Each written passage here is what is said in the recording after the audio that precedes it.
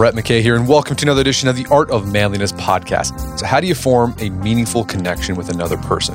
Well, it starts with simply opening your mouth. From there, my guest says, you want to progress through a conversation or perhaps a series of conversations in a particular sequence of stages that will form an effective on-ramp towards a stronger relationship. Her name is Judy Apps. She's a speaking and voice coach and the author of several books on communication, including The Art of Conversation. Today, Judy and I discuss that art, beginning with why it's so important to learn. We then get into the different levels a conversation should progress through in order to build intimacy and smoothly segue into discussing the things that matter most. Judy explains how to bring the kind of energy to a conversation that creates connection and 2 exercises you can use to overcome the self-consciousness that can thwart that energy. Along the way, we discuss how a conversation is both a game that you can have fun practicing and a dance that can flow into some of life's most magical moments. After the show's over, check out our show notes at aom.is/artofconversation.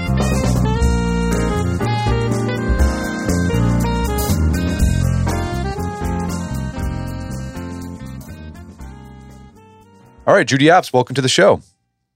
Happy to be here. So you are the author of a book called The Art of Conversation, and I thought it'd be good to have you on the podcast now because at least here in the United States, things are starting to open up a little bit. We're getting back to normal, to what it was like before COVID. And I feel like, for over a year, we haven't really had in-person conversations. A lot of our communication has been over Zoom. And at least I feel like I've gotten a little bit rusty with my conversational skills. But generally speaking, when you work with people on improving their conversation, where do you feel like people fall short of, their conversational skills? Well, I think I feel very similar to you. I've been at home for many months. I think nearly always people come from the same point of view, which is they feel that conversation is about their talking, or that's what they're worried about. And often they go to extremes. Either they feel, I've got nothing to say. I don't know how to start it. I don't know how to continue it. I don't know what to say. Or else that they know that they're people who witter. Is that an American term? They can't stop talking. So once they start going, they're so nervous that they just carry on and carry on and carry on. And both those two come from not listening. And it's partly because people don't necessarily think that's a big part of it, because they are more worried about what they can do themselves. I think that's number one thing. There's also, I think, the fact that people also think of searching for subjects, finding something to talk about. It's a funny thing. After my dad died, I discovered in his dress coat pocket a little list of how to do the steps in dancing, ballroom dancing. And I think he was so worried about not getting his steps right that he carried in his breast pocket notes to tell him how to dance. Now, how he was ever going to look at those, I don't know. But I think people are like that with conversation. They feel they've got to prepare topics ready to talk about. But the content of your conversation is only part of it. It's not even the biggest part of it. The content can vary. When you meet somebody, it can go to all sorts of places. But the other part of it is that your connection to the other person is even more important than actually what you're going to talk about. I've been in conversations in a group sometimes after a course, and somebody tells a story, perhaps it's a sporting story, and then somebody else tells their sporting story, and then somebody else has their opinion about some sporting thing, and they carry on saying their bits, one opinion after another, but nobody connects with anybody else. But the exciting things in conversation happen when you connect. When you actually begin to understand the other person, you feel a bit closer to them, you begin to trust them, all those things come when you connect. And we'll talk about in this conversation what we can do to build more connection in our conversations. And I think another issue that holds people back with conversation is they don't think of it as a skill that they can get better at. They think, well, I've been talking since I was 1.5. I don't need to think about how to be a better conversationalist. But you make this case that, and you can go back in Western history, recent Western history, where conversation was seen as an art that you tried to get better at. So what do you think the benefits if someone cultivates this ability to have conversations that connect. What have you seen in the people you've worked with? Like, how's that enriched their lives? Well, first, I do think it's amazingly important. And it's quite surprising that we underestimate that. And just as you said, we are all very used to the fact that we've been talking since we were a couple of years or less old. So we have been doing it forever. But how did we learn? We learned completely haphazardly from the models we happened to have at the time, which was our parents or carers, whatever. So, for example, if I had a very bossy mother who did nothing but just make statements, well, I grow up thinking that talking is about making pronouncements. Or, if I had somebody who has always had a very angry sort of voice, I might learn that that's how I talk, and I sort of throw this voice at everybody. So we didn't learn. And I think that hits people very often, sometimes at school, but usually when they start work. And anybody who has sort of risen in the world of work knows how incredibly important it is to be articulate, to be able to say what you mean, to make connections with people, all that stuff. So at work, it's hugely, hugely important. I mean, it starts from the very beginning, doesn't it? I work quite often with people who are going for interviews or reviews. So there's that first meeting with the company, and you're expected to be able to speak and articulate what you've done and what you're pleased about and all the rest of it. And then when you're at work, there are meetings, again, a huge, huge difficulty for a lot of people. Many people say, well, I'm all right just talking one-to-one, but in a meeting, I never get in. I never get attached to the point of having people hear me say anything. So there's all that. Then there's the whole business of working with clients, of networking, of reaching out to people who aren't in your company, and the whole business of actually getting noticed in your company. I've had people say very, very often that actually they started to raise their profile to be noticed when they began to improve their speaking skills. So hugely, hugely important. And it's not just work, because the other thing that prompts people is relationships. It's often at school, people have perfectly good relationships, and then they're out in the big world and they find it tougher, particularly when they want to make an intimate relationship with somebody. People often say, how did you meet? And they might say, well, we met here or we met there. So how did you get together? And often the man will say, well, I chatted her up. That's a conversation. And how do you do that sort of conversation where the subject matter doesn't matter that much? You just want to get closer to somebody. Well, talking's all about that too. It's all about that. And the pleasure, of course, the pleasure of having fun with people, to chat and to laugh, to learn stuff from other people. The best learning is through conversations. I think a lot of teachers would say that. In conversing with the class, people pick things up. They pick things up. And I think the last thing, and the most important to me, is that when you're conversing with somebody, you can have just really magical moments where you realize that you both get each other, and therefore you can talk about anything and you will feel understood and you will feel stimulated, and you come off that sort of conversation on a real high, because life's worth living because I can connect with somebody and be understood. Well, let's talk about how we can improve our conversational skills and refine the art of conversation. So going back to that story you told about your father with the dance steps in his breast pocket, Yes. You make this case that conversation is like a dance, and it's good to think of it like a dance. So how is conversation like a dance? I think it's exactly like a dance. If you look at people you're in a cafe or a restaurant or something, and you look across at couples at tables, you can see who's getting on even without hearing them, because there's a feeling of flow between them. Maybe they're both sitting in a similar sort of comfortable way, and then one leans forward a little and then the other one leans forward as well. So it is a visible dance, even from a distance. And then if you got closer to them, you would hear the tone of voice also is a dance. If somebody says, oh, I hate that artist, if they're getting on well, the other one might say, oh, that's ridiculous, I love her. So they're using a similar sort of voice when they're getting on. And then somebody perhaps goes into a more feeling movement and says something about something that matters to them.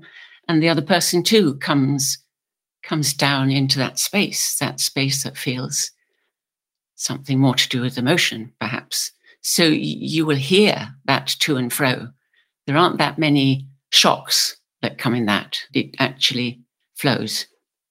In terms of actually what you're saying and how you get on with talking to people, it is certainly a game of two parts. It has two players. And when conversation is flowing beautifully, it tends, in normal conversation, just to flow from one and then back to the other and then to one and then to the other. Of course, it's not always like that, because sometimes people make a contract that, okay, I'm going to talk for an hour and you're going to listen to me for an hour, in a counseling session or something.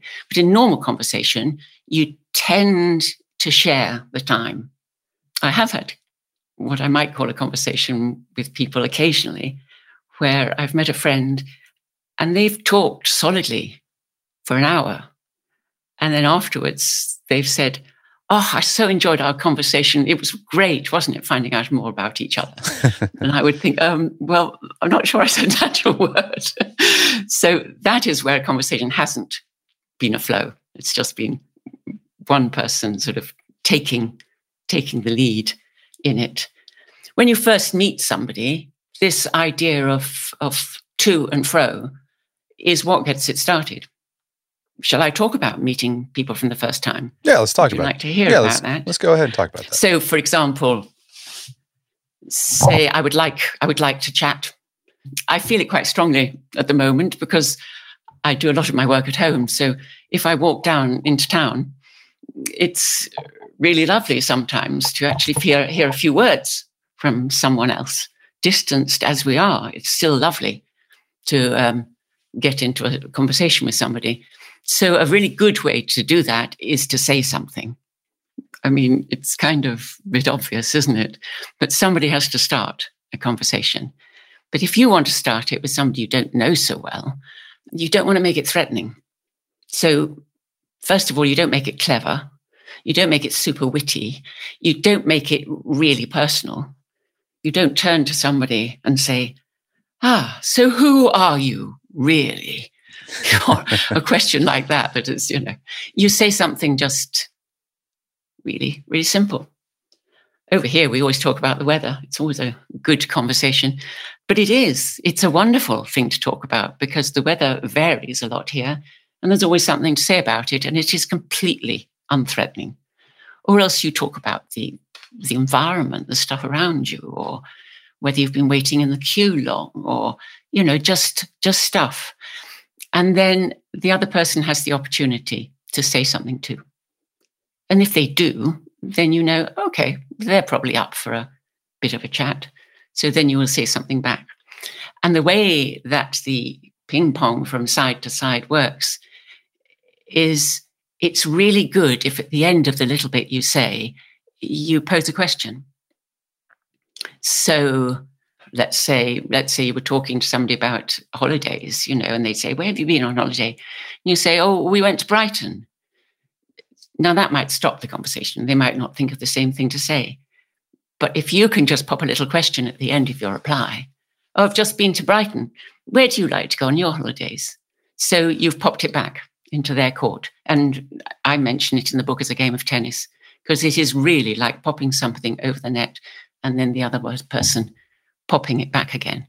And if you do that for 3, 4, 5 sentences, you usually light on something that actually interests you both and that you are actually really curious to ask more about. Well, no, so I think this is a good point. So you're basically talking about making small talk to get a bigger conversation going. And like you said, a lot of people, sometimes when they think of conversation, they think you got to get deep right away. But that's not how people work. You have to kind of feel them out and make what I call friendly noises, just sort of like friendly grunts to see if they're interested. And if they are, then you can pick it up possibly. Yes, friendly noises is great. Actually, that's exactly it. You make friendly noises on very safe subjects, on transport, the place, and things like that. In my book, I call that thing talk, because you never make it personal to the other person. You might not even at the very beginning to say something like, so what do you think about? That's an opinion, and that's fine.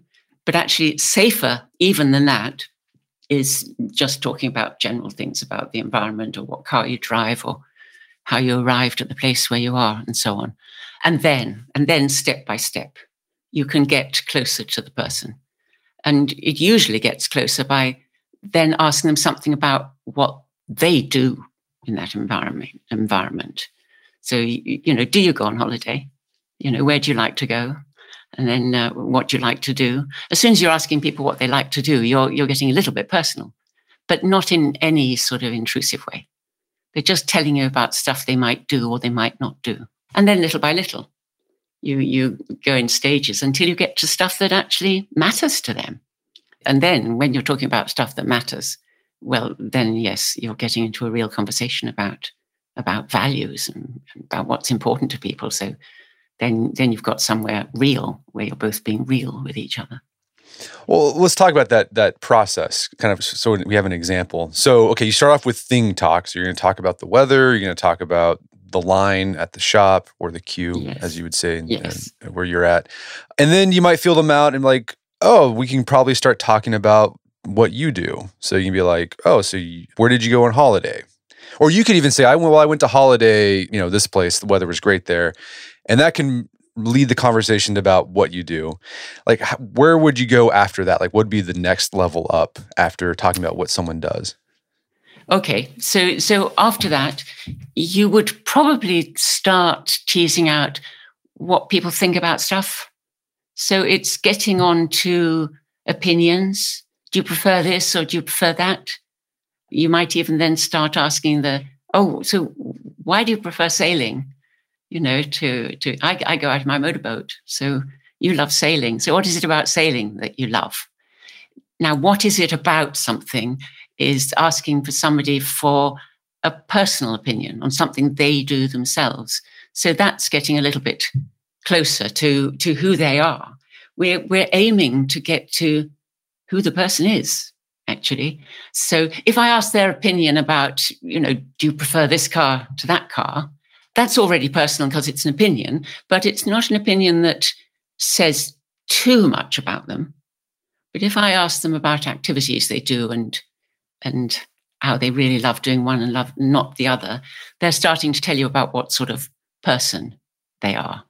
Then if they perhaps are talking about sailing, I don't know why I've chosen this subject because I don't sail, but let's go on with it. So if they're talking about sailing, I can ask, so what is it about sailing?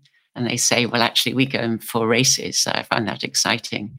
I say, well, so when you're racing, isn't that quite dangerous or something like that? And then the person might say, oh, yes, the more dangerous, the better. I just adore it when we're almost, flat on our side and I'm lying with my back almost in the ocean. I just adore that. I get the kick out of it. Well, you're already starting to find out a lot about the kind of person they are.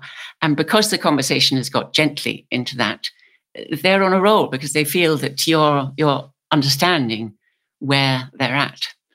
So that was all to do with, things that people do. When you get onto what they feel about life in general, living life, being a human being, well, that's where you get really close to somebody. And that starts happening when you ask them how they feel about stuff. Up to now, it's all been thinking. Now, feeling doesn't get a super good press. I mean, it's improving these days, but it always used to be thought, that thinking is the thing. Feeling is a bit wishy-washy and not to be trusted. And it's like 18th century women who used to have the vapors and, faint from nerves and things like that. But feeling is where people really are at, what they feel about stuff, how they feel about the situation in the world.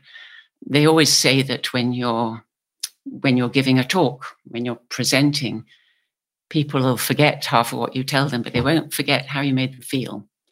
So I might go back to the sailing and say, so what does that feel like, when you're in the race and you feel that you might even come in first?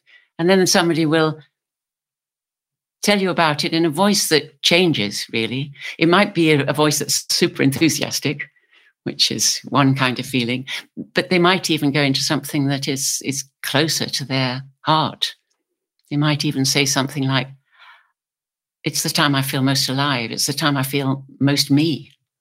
It's the time when I'm out there on the ocean and it's just me in the boat. And I can hear my voice changing as I think of this scenario. So feelings is the next thing. People will often avoid feelings. I used to ask a group once who all had children. And I said, so what is it like when, you see your baby in bed asleep? And a lot of people obviously felt really emotional about that time, but they would reply in a bright voice, oh, it's just amazing. I really love it. I love that time. But if you got really close, they wouldn't use that bright voice. They would use a voice that was more, it's just amazing. I cannot believe that I've got children. It's the most beautiful time of the day for me. And they go into a place where they are actually feeling that feeling they have watching their children as they speak to you. And then you've got quite close indeed, because feelings aren't things we share with everybody. So then you get to there and then you're really, really starting to, talk on the same wavelength. You literally are. Your breathing starts to vibrate at the same time as each other. I mean, you have got each other at that point. You understand each other. We're going to take a quick break for a word from our sponsors. And now back to the show. And I think an important point to make, so, this example we've talked about is you're going from talking about things sort of like small talk. And this is for someone you don't know. You're just you're out and about and you want to strike up a conversation. Getting to feelings probably most of the time is not going to happen in that initial contact. No. Right. Like sometimes all you're going to get, you're just going to talk about the weather, talk about the line, and that's it. And that's okay. That's a fine conversation. And then maybe you see that person again the next day or a week later, and then you might go to like what you do. So this conversation could take weeks or sometimes even months. Yes, that's absolutely right. And you will find with some people that you don't go that far, and you never go that far. When you ask a question which is perhaps going to a closer level, it's like an invitation, and the person either accepts the invitation or they don't, which is absolutely fine. So when I say something like, so, what does it feel like when you're out on the ocean? Great. I have to always check that I can't get the language now for sailing. I need to check the sails and, make sure everything's all right. And they've obviously not accepted that invitation in the way you meant it. They've taken it back to something that feels more appropriate to them, to the kind of conversation they're having.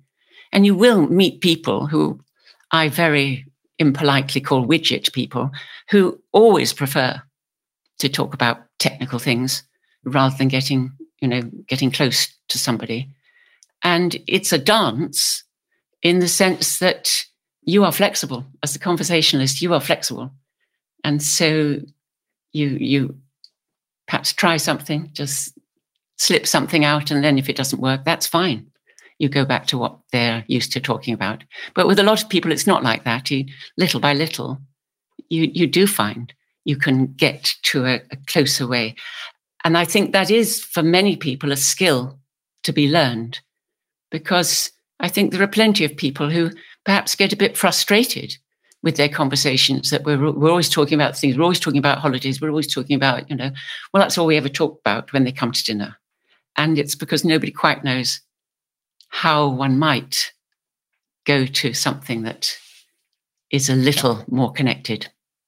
Yeah, and I think that process that you laid out, going from things to doing to how you feel about what you do, can get you to those deeper conversations that a lot of us want. Certainly, certainly in your close relationships, that's the way to get closer to people, is to go like that. And I think many people have just never done that, actually. They've never had intimate conversations. I mean, often, people sometimes say, oh, this is a girl-boy thing because, in the playground, the girls are always standing in groups, talking together, and the boys are playing football, not talking. But I don't think it's just that. I think that we're all different, and some of us find it harder than other people. And that's where the skills really help, because you can go out and try them. And the place to try is, in the bread queue or whatever. That's the place to give yourself little experiments. See, okay, I'm going to have a little conversation this morning in my trip down to town. Let's see if it's going to happen. Not to give yourself a hard time, but just to play the game. Let me see if I can just sort of toss out a little remark and see if I get a reply. And then you can try different things in different contexts. So then at work, you say to yourself, okay, I'm going to speak in a meeting today. And you work out how that's going to happen, how you're going to be listened to in a meeting, and so on. So we're talking about this idea that conversation isn't just about content. We've talked about the content there, giving people ideas of what they can talk about. Let's talk about things, talk about what you do, and maybe get to opinions and feelings and things like that. But you said earlier that conversation is all about connection. And a big part of the connection someone feels in a conversation is like the energy that the people bring to it. So, let's say you're trying to start off a conversation at the store. You just want to make some small talk about, you want to connect with people. Like, you want to feel like I'm socializing. What sort of emotional state encourages that people wanting to play the game of conversation and join in your ball toss that you're giving them? I think it's very important not to be stuck inside yourself. I think those of us, this is many of us, those of us who are a little bit shy, a little bit reticent, we get self-conscious. And self-consciousness is about, well, it says it, doesn't it? It's about being conscious of yourself. Now, if you're conscious of yourself, that's taking up all your space and you haven't got any space for somebody else. So I'm not saying you shouldn't be self-conscious, because we all have those feelings, but we need ways to come out from all the stuff that's happening to us. So what is happening when you feel anxious about an encounter? Well, for a start, many people go a bit tense. I'm tensing up my shoulders now. As I tense out my shoulders, my voice goes a bit kind of funny. So when you're tense, you don't look at ease to the other person. So that happens. And then I have a voice inside my head, which I'm very used to. And it's been saying stuff to me all my life. And it's saying, oh, you shouldn't really talk to somebody. And, oh, well, they won't reply anyway. And, oh, you're going to make an idiot of yourself here. And we have this inner talk, which a lot of us do really well. And so everything's inside. And then in terms of the sense of touch, we have that feeling inside us, which is really uncomfortable. That feeling of tension, of maybe nerves, maybe a tightening in the chest and so on. So when we're like that, we're not available. We're just not available to other people. I do have a little exercise I suggest for people, and that goes on the theory that you can use your 5 senses externally and internally, but you can't do both at the same time. So if I'm talking to myself in my head, I'm not listening outside. So I'm not hearing anything that's outside. If I'm seeing sort of pictures of disaster in my head of the last time I tried this and how awful it was, I'm not actually seeing what's in front of me. And when I'm feeling in my tummy all that horrible, uncomfortable feeling of feeling tense, again, I'm not in touch with the outside world. So the little exercise before you even start your conversation is make sure that you're looking out of your own eyes and seeing what's around you. You can even say it to yourself, grey pavement, window, glass, so that you're outside. as far as listening goes, listen to the noises, listen to the noise of the street, listen to what's outside you. And while you're doing that, you're not listening to the voice inside your head. And then in terms of touch and feeling, think about a different part of your body. So, wriggle your toes in your shoes and feel yourself lovely and grounded on the pavement. So everything in you is externally focused. That's a good start because it tends to stop that terrible inner talk for those few moments. And you only need a few moments to get yourself to do these things. The other thing that you can try that really works surprisingly well is you want to be positive when you're going to have a little chat with somebody. You want to be outgoing, positive, cheerful. So think of a time in your life when you've been enjoying yourself, for example. So before you go out on this expedition, think of a time when you were really having a wonderful time and just remember how that was. I can remember, for example, being on a beautiful, warm beach, feeling the sun in my face and thinking, isn't it amazing to be on holiday? I'm really enjoying this. And as I think of it, actually, I just took a big breath because there was a feeling of opening myself to this lovely sunshine and sand. And then the trick of this exercise is to remember that feeling. So just before I go out to town to perhaps have this little conversation with somebody, I remember that lovely breath I took on the beach. I filled my chest. And so I get a bit of that good feeling. So I take those two things out with me. I take external focus, seeing what actually is there in front of me, hearing what is actually there. And I take a few of those good feelings, which I can practice anytime, which just changes my physiology a bit. It changes my breathing a bit. It changes the way my shoulders sit, the way my neck moves, just relaxes me a bit before I do it. So there's a couple of things that you can do. And I think that having that sort of that positive feeling, it opens you up and it makes you more flexible. So it allows you to respond to people better. So, even if you throw the ball of conversation their way and they reject it, well, you're able to pick that up a little bit more and you're actually doesn't bother you as much and you can move on. But if you're anxious, like that rejection is going to make you feel even more anxious and more worse. And it just goes down to like a death spiral. So be positive. I think your word flexible, I think that's a really, really good word. So that you go in for a conversation not knowing what's going to happen and not minding that you don't know. Conversation is improvisation, improv. What do you call it? It's improvisation. So it's a game and it can go anywhere. It can go amazing places, or maybe it just witters out. It doesn't matter because you're up for being flexible. And then when you're flexible, as you say, you open yourself out, you take better breaths. As you take better breaths, the oxygen goes to your brain, you think better. So you're more open to respond to what actually is happening rather than what you feel should be happening or you ought to be doing. And it's more fun, a lot more fun.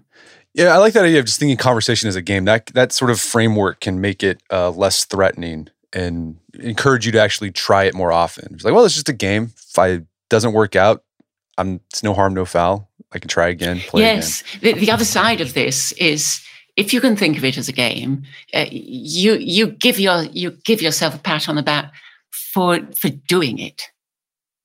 All right. So whatever happens, I play a game of Monopoly, which I used to years ago, and I'd usually lose, but it was fun to play. And I didn't sort of cry at the end if I lost. So it's about knowing that it doesn't matter. I can give myself a pat on the back that I did it. My challenge was, okay, I'll have a quick little conversation today when I'm out shopping or whatever. And I give myself the brownie points of having done that. I give myself, a pat on the back for having done that, whatever the outcome. It's the doing of it that is actually good to do. And people are worried about things being a game. They think it's not serious. Actually, the best stuff is a game. We have an actor in this country who you've probably heard of, which is Judy Dench. And she was in the Bond series for one. She always loved doing stuff that was not film, but live, because she said, every time you go on stage, you do it differently. And that's a person who has actually learnt the words of a play and knows that she's going to say the same words each evening. But each evening, she would do it differently. And I think that's the way that the best professional musicians practice. They do the same thing over and over again, but not by rote. They do it like a fun game. Let me try it this way. Oh, let me do this for a change. And when you do that, actually, you get some surprises. You find that there are things that you really think went well that you wouldn't have done if you hadn't just been playing. So yeah, again, you have to be flexible and you have to practice this. You can't you have to learn by doing, basically. And I think that's one thing too, is people need to understand you're going to stumble. You're going to do some things that are awkward. That's okay. Just learn from that mistake and then do better next time. It's a fascinating thing in coaching. I do a lot of coaching. When you first learn to be a coach, people get very excited about powerful questions and asking the right questions. I've discovered, and in the last few years, scientists working on the brain have corroborated this. When you actually connect really well with somebody, it doesn't matter if you ask the wrong question, because they more or less tell you it's the wrong question, or they answer the question they would like you to have asked. In other words, it doesn't matter. It really doesn't matter. Those stumbles don't matter at all, because you've got a connection going. And it's the same with disagreement. You know, people are often terrified of disagreement, but actually, if you're connected, disagreement can be even fun. It can be quite nice to have a robust conversation with somebody. But what people tend to do when they disagree is they feel awkward about it, so they do a load of extra stuff. They perhaps get a little tense. They perhaps turn their shoulder away. Perhaps their voice goes a bit funny, and they speak, I don't agree with that. And that in itself sounds quite aggressive. But if you carry on talking in the same way as the other person, and they say, I just paused for a moment because I realized I've got politics on my brain in this country at the moment. I just thought I didn't want to talk too much about politics. But if they say something like, for example, I just love that law that they've just passed. I think it's brilliant. If I use the same voice, I can disagree quite happily. I can say, I think it's the worst thing they've ever done. Quite honestly, I do. And because I didn't fight them in terms of tone of voice and in terms of my body language, disagreements absolutely fine as well. So the connection is the absolute number one thing. Well, Judy, this has been a great conversation. Where can people go to learn more about the book and your work? Okay, well, I have a website, which is judyapps.co.uk. So they can go there. I've given a TEDx talk, so they can go to ted.com and look up Judy Apps, and I give a talk on communication and how some of these things work, how being authentic and real works for people. And then I've written 5 books, all in all. The very latest one I wrote is called The Art of Communication. And that really goes a step beyond the conversation book into looking at how you make really deep conversations with people. It's the strap line is how to be authentic, lead others, and create strong connections. And it talks quite a lot about how our left and right brain work and how we can really go down to deep levels with people, even in ordinary conversations. But there are 4 other books as well. One's called actually Butterflies and Sweaty Palms, which is about getting nervous, performance anxiety. So if in conversation you're finding that is your problem, that actually you suffer from nerves about speaking, Butterflies and Sweaty Palms, a short, really good book about helping you with that. So I think that's it. A couple of books on voice as well. I do a lot of voice work with people And of course, I coach one-to-one. There's my spiel. Well, fantastic. Well, Judy Apps, thanks for your time. It's been a pleasure. It's been a pleasure. Thank you very much, Brett. My guest today was Judy Apps. She's the author of the book, The Art of Conversation. It's available on Amazon.com and bookstores everywhere. Make sure to check out our show notes at aom.is/artofconversation, where you find links to resources where we delve deeper into this topic.